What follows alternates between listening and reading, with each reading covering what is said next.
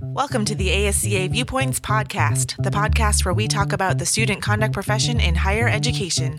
I'm Jill Creighton, your Viewpoints host. Welcome to the podcast, Dr. Alexis Martinez. Dr. Martinez comes to us from Nova Southeastern University in Fort Lauderdale, Florida. And down at Nova Southeastern, she serves as the Associate Dean for Student Development. Welcome, Alexis. Thank you so much. It's great to be here with you today. I'm really excited to have this conversation with you because I understand you work a ton with professional programs that have academic certifications, or they might be medical, et cetera, et cetera. And we'll talk a lot today about the intersection of professional codes and graduate students with our codes of conduct. But before we dig into all of that, I was hoping you could just tell us how you got where you are. Sure. So I think I probably have a little bit of an untraditional path into what's considered more traditional student affairs. I went to law school and figured out that it wasn't exactly what I wanted to do for the rest of my life, and was really fortunate to meet a great mentor along the way that really helped me figure out that I wanted to do student affairs actually at the graduate level. So went back and got my master's in higher ed and worked in student affairs in the legal setting, so in law schools for about 10 years, and then wanted to look into opportunities to expand my role and what I was doing, looking for maybe a little bit of a different professional path. And so about almost a year and a half ago, this position became available, and it's a unique position in that it's a unique university with 80% graduate students and 20% undergrad. And so it really leveraged my ability to work with professional students and programs, as well as get the undergraduate experience. And so I am the Chief Conduct Officer for the entire university, but it also means that I create and draft the expectations, both behavioral and conduct, for all of our students at the university. And so a little bit of a non-traditional path to get to a place where I work with all students across the university. Excellent. So are you one of those rare individuals that is both JD and PhD? JD, EDD, but yes, I although I'm seeing it more and more, I think we're a rare breed. Definitely. Sometimes, I've seen a couple of individuals do them concurrently, or like yourself, when they go one after the other. It's just, I admire your tenaciousness and your persistence in getting through both of those. I'm in year 6 or year 7 now of my doctoral program, and it just, there's 100 million things that we'd rather be doing on any given day than writing. So absolutely, I just very absolutely much you do both. Well, Alexis, you talked about wanting specifically to work with graduate students. So, what was your driver for working with graduate student affairs? So when I was in law school, I went to law school where I went to undergrad, actually, and it's one of those amazing things that happens that you kind of get pulled back to the organizations that you were either a part of or that you were associated with to help as kind of a unofficial graduate advisor. Sure. And the more I saw things that were going on in the undergrad world, at that time, and at the age that I thought I needed a little bit of a separation from that. And so I really liked the conversations that I had with peers in the graduate setting. And I also saw a huge gap in terms of the services that were provided to graduate students. There was kind of this assumption of you made it here, so therefore you should know and have all of the skills and support that you need to get through. And so I really wanted to be part of a change in the mindset that just because you got into graduate school at whatever level, whether it was a master's or a law school or any other professional school, that you had it all together and that you didn't need support. I feel like students at any phase in your academic career, there's going to be something that happens and you need support in some way, shape, or form.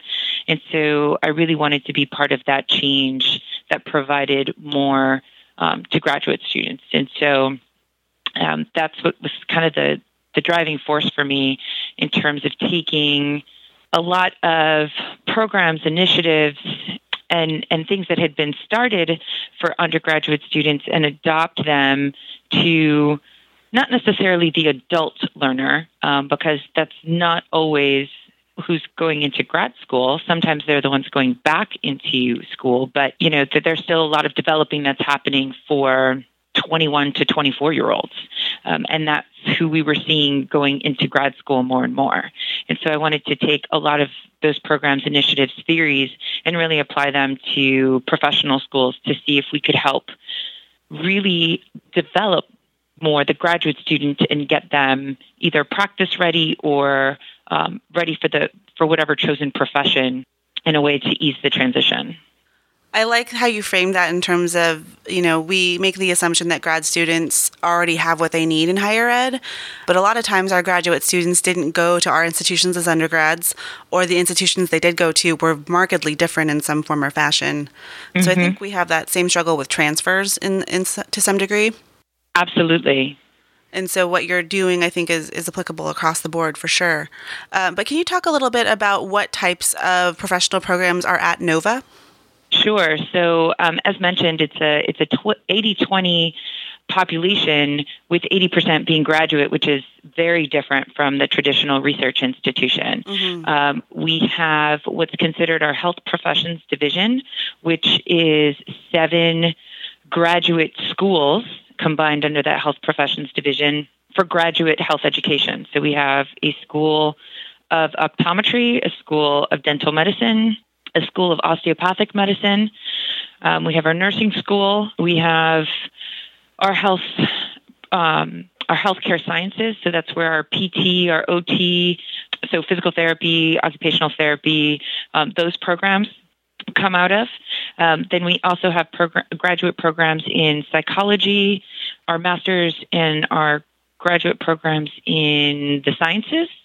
So out of our College of, I believe it's biological sciences, as well as our graduate programs out of our arts, humanities, and social sciences. So we have a wide variety. In addition, we also have a law school on site. All right.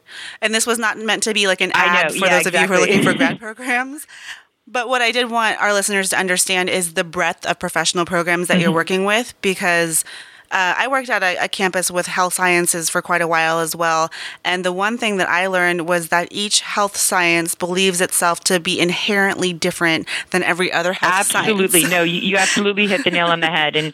And while normally I've been at institutions that have graduate programs, to have one that's so heavy into the health sciences, they're very distinct. They absolutely believe that their professional standards are unique, and that they have a lot of standalone needs, and that they are the most well-equipped to address student issues based on their educational program.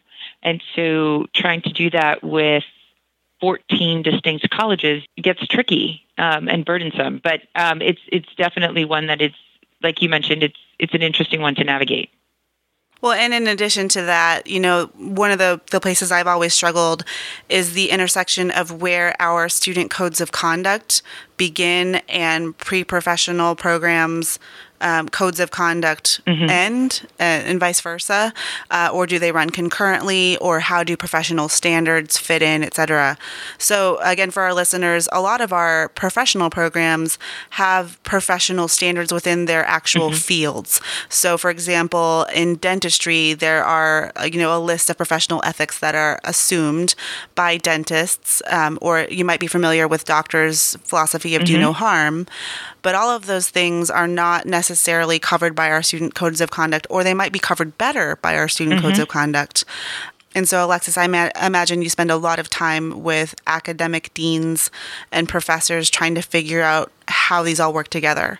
Absolutely. So how does this work for you? No, absolutely. I think one of the first things I had to do when I got to the institution was really sitting down with each of either the deans and their academic dean, combinations of administrators at each of the colleges, introduce myself, introduce my background, talk to them about how the relationship had been in the past.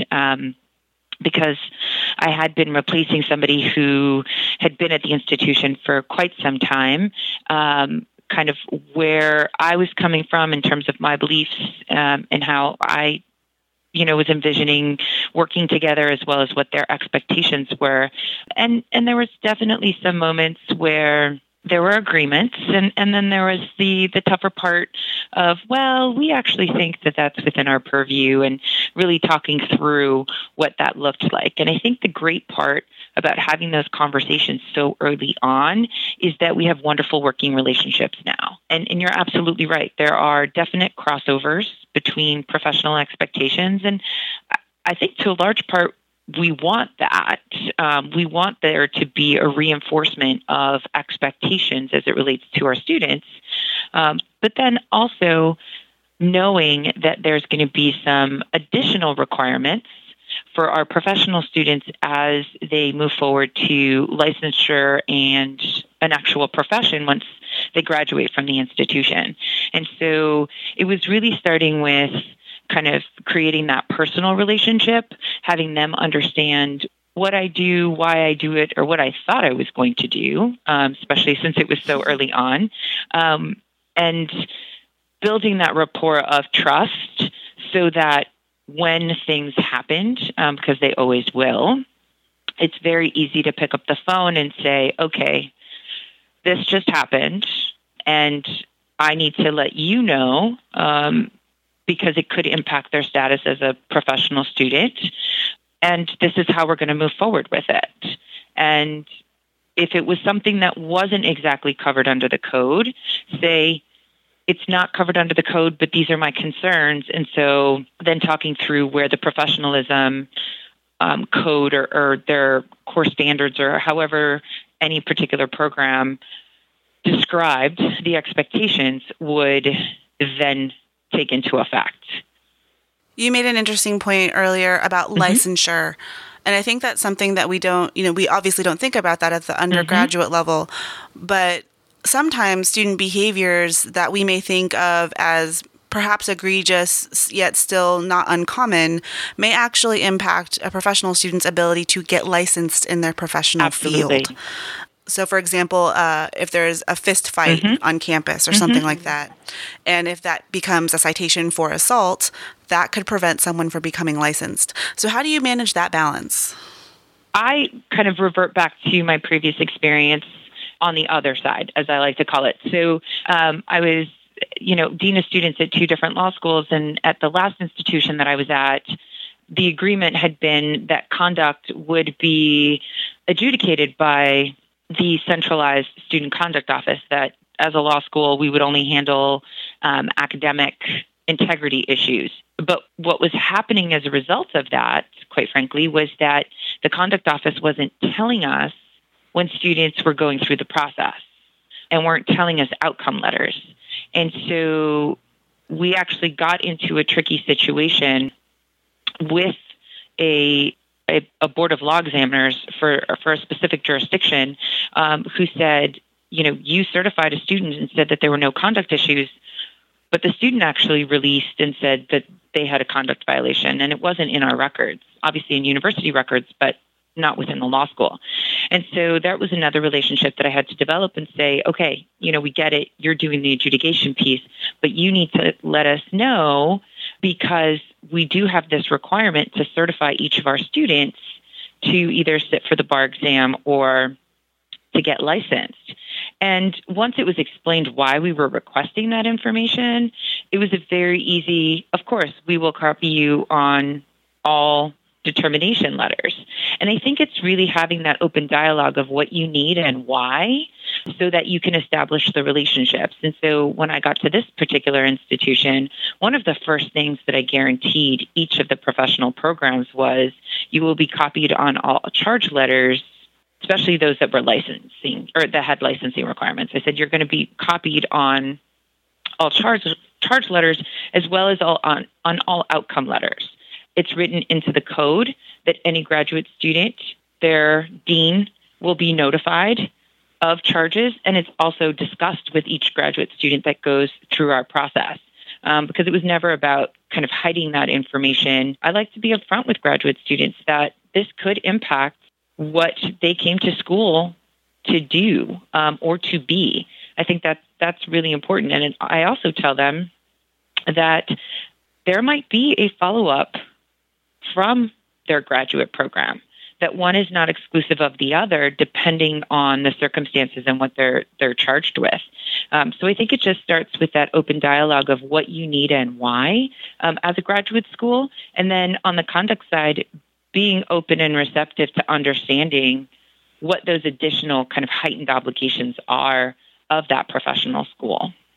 So it sounds like you're running a lot of concurrent things then. So if I'm a grad student at Nova and I have and I allegedly punched somebody in the face and I'm, let's say, a medical student, I would go through the central conduct process with you, but I would also then likely go before some sort of panel of faculty or deans in the med school?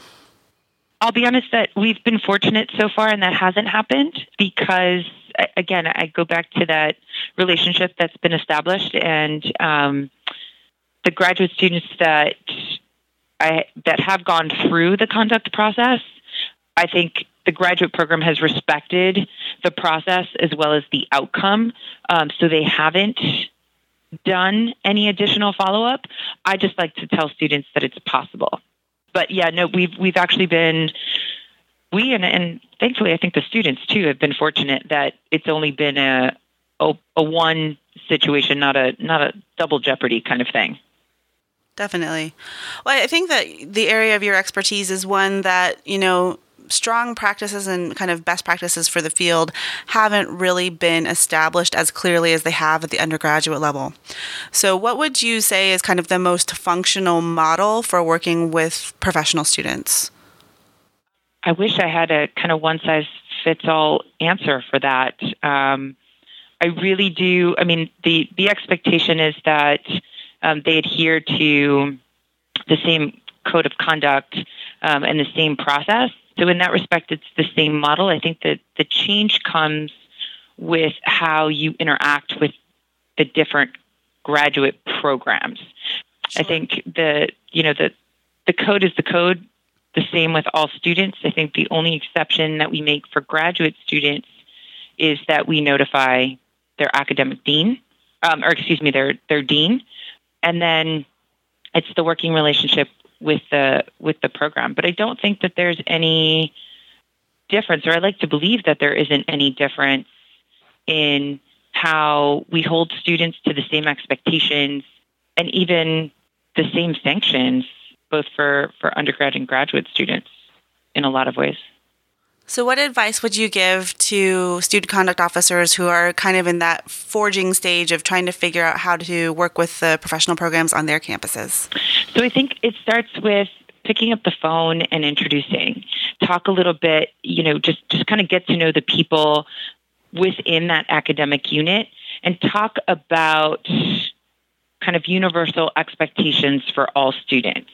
I've actually found even with how we started the conversation about some professional programs feeling that they are the best fit, the interesting part is there's so many things that they are actually really uncomfortable with adjudicating or having to review. And a lot of it is because they are mindful of their students' whole kind of lives being reviewed, right? Both academic and personal decisions being reviewed by the same people. And so there's times that they really appreciate and want that outside perspective on how to handle something. In so many ways, we are process experts and conduct experts. And so that's not exactly their expertise, although administrators maybe in the law school setting will believe that they might know more as it relates to that. But in my experience, they love talking to individuals that really know their information, are content experts, and can talk through some challenges that they might be experiencing. And then coming from the place of, well, we could help with that, or this is how I see this being a benefit to you as an administrator, I've found has always been extremely helpful.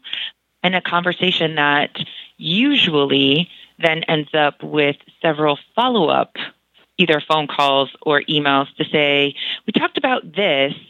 What do you think about that? Right? So one conversation kind of leads to another. And so it's amazing how just picking up the phone and starting with, I'd love to get to know how you adjudicate this process or how you guys are handling this within your unit and how we can collaborate, goes a long way to really establish a longer term relationship that could ultimately lead to a universal code and a universal conduct process. Definitely. So I want to kind of loop back for a second because you mentioned thinking about the sanctions almost being, consistent with what we would see at the undergraduate level. But I want to specifically ask about those cases where the sanction at the undergraduate level might be a deferred suspension and an educational outcome, or even a probationary period, and the student would be allowed to return. But under that same circumstance at the graduate level, it may completely dismiss their ability to become licensed in that field.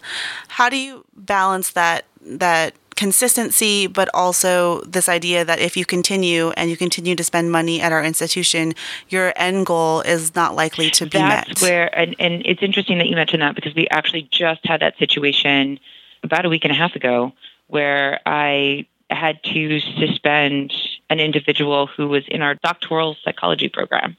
And that person was in the process of applying to their international, or I think it's their international practicum requirement. It's now international because they can be placed in multiple locations across the globe.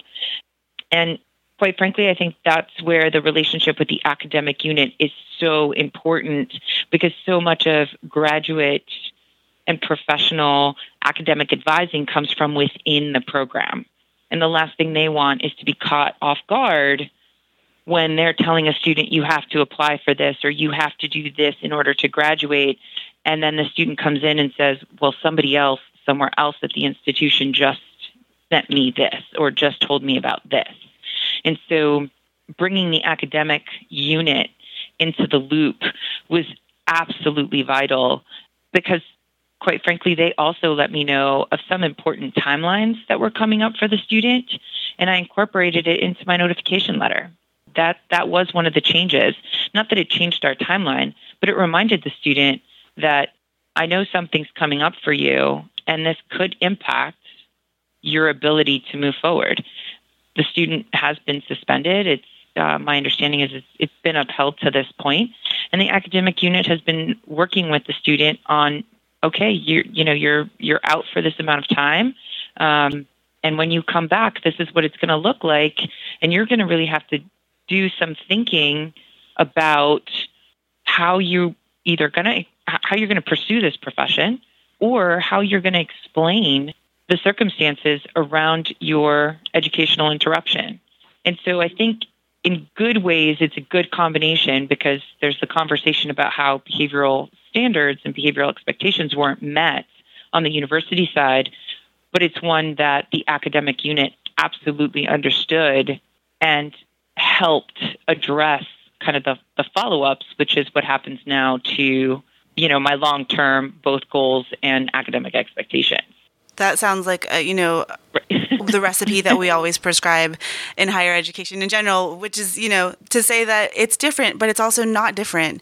That the key to a successful conduct program at any level is really having those established good relationships with our academic partners or stakeholders across campus. It's all about making those connections so that we talk through. And I do like to think about the long-term impacts of our conduct decisions with all students, but knowing that usually for our graduate students, it is much higher stakes. And as you mentioned, there's loans, there's additional financial debt that they went into past their 4-year degree. And so what does all that do? And while it doesn't change my decision, it does impact what I try to connect the student to longer term so that they feel like there's still a place for them if it's one that they can return to, or what their other options are if it's a permanent separation.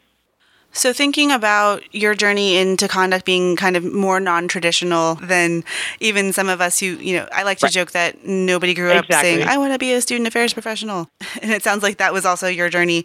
But a lot of us who become student conduct professionals really don't even think about that graduate professional lens as an option. So for listeners who are kind of still exploring their career paths a bit more, what advice would you give them in terms of building a knowledge base that is most effective when looking for a job at that more graduate professional role?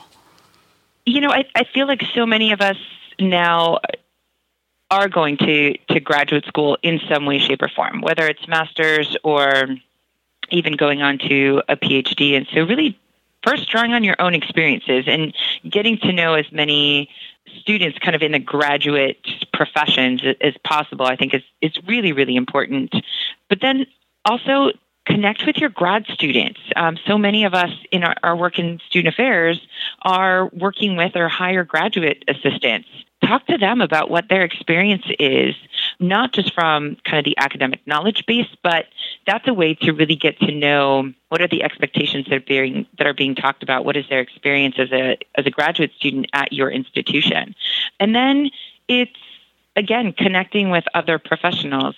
If an advanced degree is something that's appropriate or not, that's a kind of individual decision, knowing that I'm that oddball that kind of kept on going for my own special reasons, but knowing that there's still ways to get that content and that expertise in working with graduate students, even if you didn't exactly go through the same program.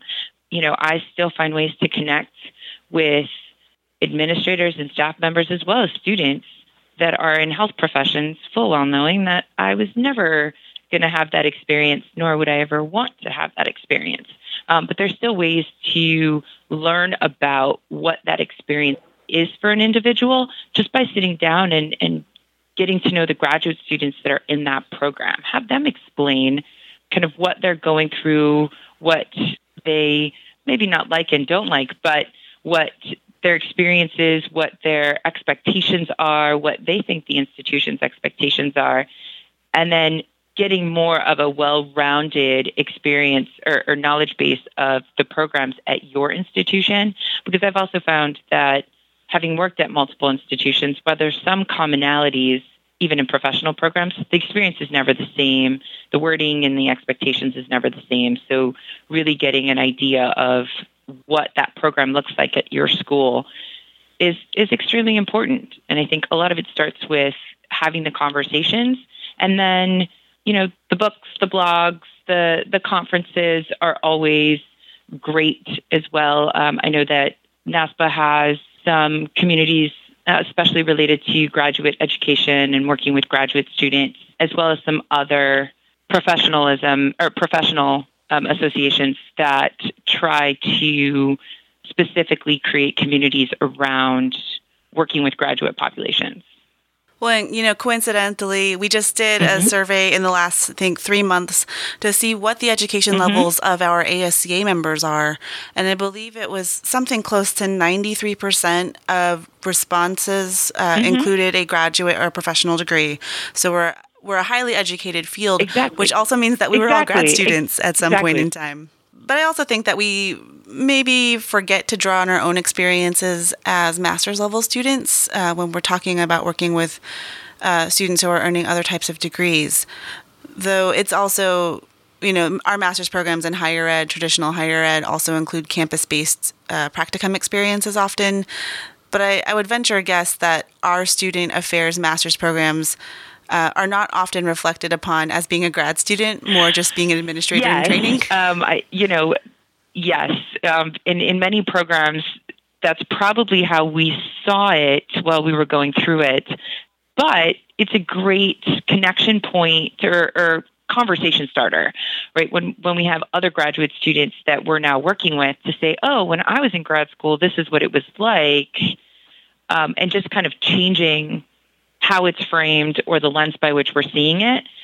And then there's this connection that could happen to start a much deeper and longer conversation with a grad student in a different program. I hear a lot from graduate and professional programs this kind of misconception that because our students are adults, because they have been to college before, that they know how to behave, they know exactly how to navigate, and of course nothing bad will ever happen between them.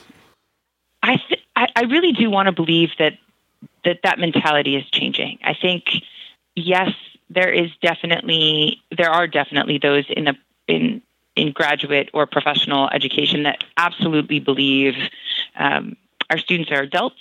They should and need to be able to be resourceful and need to take care of things on their own, and nothing ever bad will happen. And to those individuals, I always say, all of our students are adults, right? I mean, the minute an 18-year-old walks in the door at the university, they are an adult. And that's the way society sees them. But the reality is, a good practice is to be prepared when things don't go as expected. And we could absolutely hope and expect that there will always be professional and proper either behavior, conduct, conversations, all of that. But we also have to be realistic and know that that's not always going to happen.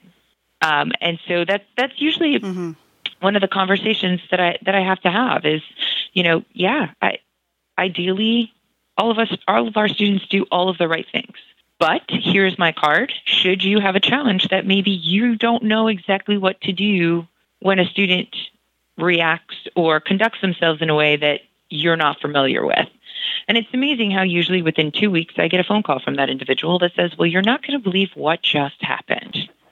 And I was like, oh, tell me more. And so it's agreeing with that individual and saying, yes, I mean, we want all of our students. I mean, I don't know of anyone who is kind of cheering and hoping that our students don't meet the conduct and standard expectations that we have. I think some of us may just have a little bit more experience with seeing some of the mistakes or bad choices that our students make. And so, I recently had a conversation actually with a faculty member who worked with undergrads and told me, well, this never happens. And I was like, okay, sir. And he said, within my 30 years, I've never had this happen. And I said, okay, well, congratulations. That's wonderful. And I know several faculty members who are very jealous that you've gone 30 years without this happening. But now that we're in this situation, let's kind of work through it and make sure that you're better prepared for it to happen in the future. So I think we see it actually on all levels, that there's faculty or administrators that will engage in students in different ways and don't get to see different sides of our students that maybe we do. And it's just letting them know sometimes that, should something happen, we might be the rainy day option. And they remember that conversation. They really do. And when they get stuck in a situation, then you get the phone call. And when you're in a position to tell them about process and resources and kind of university protocol, they then start seeing you as that content expert that you are. And again, that's where the relationship builds. So as things happen in the future, but no, it's not uncommon. And yes, I know that across the board, we all want to believe that nothing ever happens or nothing will happen. But if that's true, over 3,000 conduct officers will be out of a job. Well, and I was going to say, we also all know that several of our rules or policies were created because we didn't think something was going to happen, and then it did. Definitely. And so then we had to remind individuals about what that inappropriate either behavior, conduct, or expectation was, and put everyone on notice about it. And so I don't see us being out of jobs anytime soon. I think if nothing else, I think there will be more of us in this field as, students change their behaviors and more students actually go into graduate schools. And there have to be a lot of the same conversations with graduate and professional students. Are there any trends that you're seeing right now amongst the populations you work with in terms of behavior or kind of the way that students are approaching problems or communicating? I think one of the trends that continues, quite frankly, it's a couple of things. The inability to handle conflict in a mature way. I think that's as politically correct as way as I can say it. I think is one that very much continues into graduate school. We're seeing that students younger and younger by kind of traditional or our average age in graduate schools is the average age has been going down somewhat in different professional programs. And so with that, a lot of the conduct or inability to handle conflict and difference carries over to the graduate setting, which I think is one of the most frustrating points for graduate and professional administrators. I think there's this expectation, again, that because they're in graduate school, they're automatically or miraculously going to know how to behave. And one of the points that I like to make is that there's no difference whatsoever between the 21 to 22-year-old senior that just walked across the stage in May or June and the 21 and 22-year-old that just walked into the door in graduate school in August. There's nothing miraculous that happened over the summer. And so kind of transitioning that student to understand what the professional conduct piece is, I think is somewhat of a challenge when a lot of the behaviors are really becoming prevalent in the undergrad population. I think we're seeing a lot more of self-medicating, and whether that is through ADD and ADHD medication that is prescribed to others, but they feel like they need that for performance enhancement and perceived academic rigor, as well as then once they're up, they need something to come down.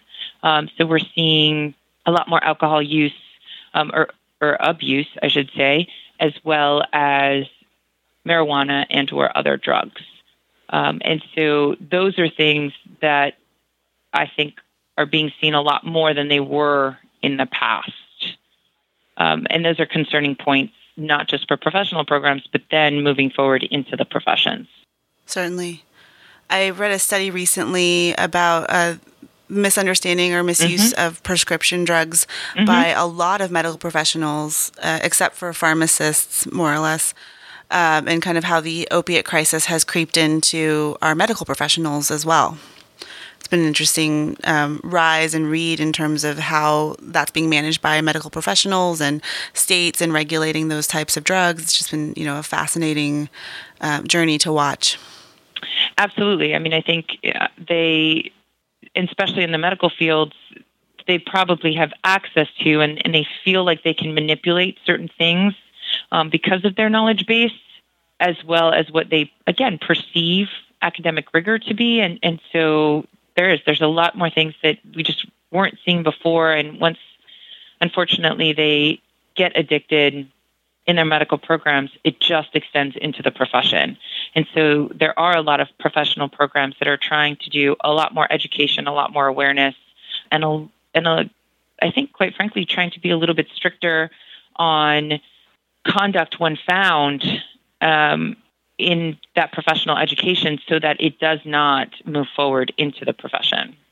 So knowing all of these trends that you've identified and kind of your relationships with your academic departments, how has all of this impacted or changed the way that you present things like orientation materials for conduct or your biannual alcohol reporting or your annual notice of your policies? So I will say institutionally that has been an evolving process on a regular basis. Because of when I came in last year, I didn't have the opportunity to participate in some of the orientations, especially for our graduate and professional programs. They actually start over the summer, which is a little different of a model. But this year, it's been one of a little bit more of an expanding role in really making sure that students are aware that in addition to their professional expectations, there's this kind of universal expectation. I also try to know the audience when I'm making those presentations. Are the expectations the same for all of our students? Sure, but how we have the conversation with undergrads that are walking in the door for the first time and graduate students that think that they've gone through this process before and don't need the information, that the way the message is delivered does change, absolutely. And do I talk a little bit more to our graduate students as experienced students? Absolutely. Do I just like to point out some maybe nuances or some of the things that they should really pay attention to? Yes, and I try to do that more and more because I understand that they are very much kind of hyper-focused. We're building in some new and different both reminders and kind of how the information gets out. We've been really fortunate. Again, this year was a little bit of a change, but we're moving back to the model where for all of our graduate programs, the student handbook is actually incorporated in one bigger publication with their academic and professionalism requirements. And those are specific publications to each program. And so that's a great way that when they walk in the door, they're kind of told, here are all of your policies and procedures, as opposed to having to go to multiple different places to find all the rules.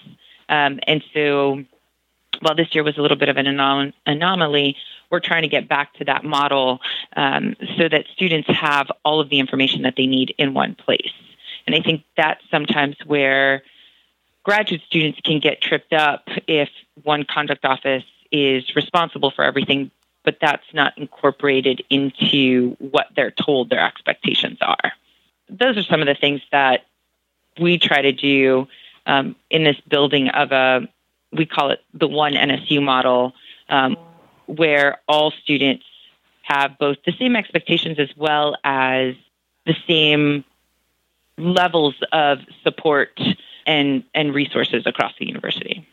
Well, Alexis, you've shared a wealth of information today on working with graduate and professional programs. Are there any thoughts that you'd like to share that we didn't get to? I think the only thing that I would like to share is I know, again, having been on the other side, that the automatic or almost the default response is a little bit of a defensive one of this is our community and we know what's best. And I think that comes from a lot of different areas and for a lot of different reasons. But I hope that conduct officers kind of across take also the opportunity to continue to reach out and, if nothing else, position themselves as a resource, because I can guarantee there will be a moment where something happens and we all in higher ed like to call on each other and just kind of pick each other's brains to see how would you handle this, or what do you think about this, or how should I do this? And so creating that opportunity to be that resource is one of the most wonderful ways to really connect with other administrators and other professional programs, and could really lead to a long-term great working relationship. So basically, don't be intimidated by either the no or not right now response. Just be like, I'm here if you need me, if we need to talk through something. Or conversely, say, I'd love to pick your brain about this, and start the conversation off that way. I think that's some excellent advice. Alexis, what are you reading right now? I'm not going to lie. I just finished, as we talked about a little bit, my my doctoral degree in May. So I took a little bit of time off from anything kind of heavy. I've been doing, and this is probably not the best answer, so I apologize, but I'm doing a lot of just kind of fun blog reading. Not really anything either serious or work-related, just a little bit of fun to just keep my mind free and open. I also, on my time off, I really love both photography and kind of visual arts. And so I do a lot of kind of searching for great editorial pictures and art and just it kind of opens my mind. So I took a little bit of break from the reading piece, just because after 3 intense years of reading a lot with work, I thought of just using a different side of my brain for a little bit, and really trying to focus on art. Actually, street art both defines areas and really provides a great way to think about society, culture, and what it tries to impress upon the viewer. I love asking that question because we always learn something new about the guest, especially about kind of who you are as a human being outside of being a conduct officer. Is there a particular street art blogger that you would like to recommend? So there is one. She's a colleague actually in the New York City area. She works under a kind of screen name of Finding NYC. She kind of tours around all the New York boroughs looking for different kind of street art, and she takes some amazing pictures. Fantastic. Well, Alexis, if anyone wants to follow up with you after the podcast airs, how can they reach you? So the best way to reach me, as probably the best way to reach many of us, is at work. So email is fantastic at my Nova account, amartinez1@nova.edu. And that's, I think that's pretty common of most of us, that we're addicted to our email. So by all means, if anyone would like to reach out, I'd love to hear. Thank you so much, Alexis. And if you'd like to reach the podcast, you can tweet us at ASCA Podcast. That's ASCAPODCAST.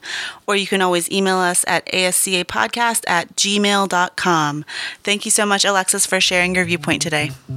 Thank you so much.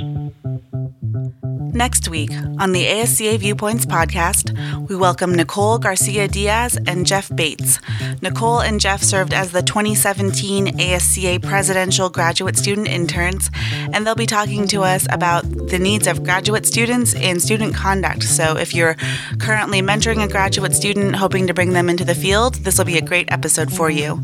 We hope you come back and join us. This episode was produced and hosted by Jill Creighton, that's me, produced, edited, and mixed by Colleen Mader. Special thanks to New York University's Office of Student Conduct and Community Standards and to the University of Oregon's Dean of Students team for allowing us the time and space to create this project. If you're enjoying the podcast, we ask that you please like, rate, and review us on Apple Podcasts or wherever you get your podcasts. It really helps others discover us and helps us become more visible in the general podcasting community. If you have suggestions for future guests or would like to be featured on the podcast yourself, please feel free to reach out to us on Twitter at ASCA Podcast or by email at ascapodcast@gmail.com.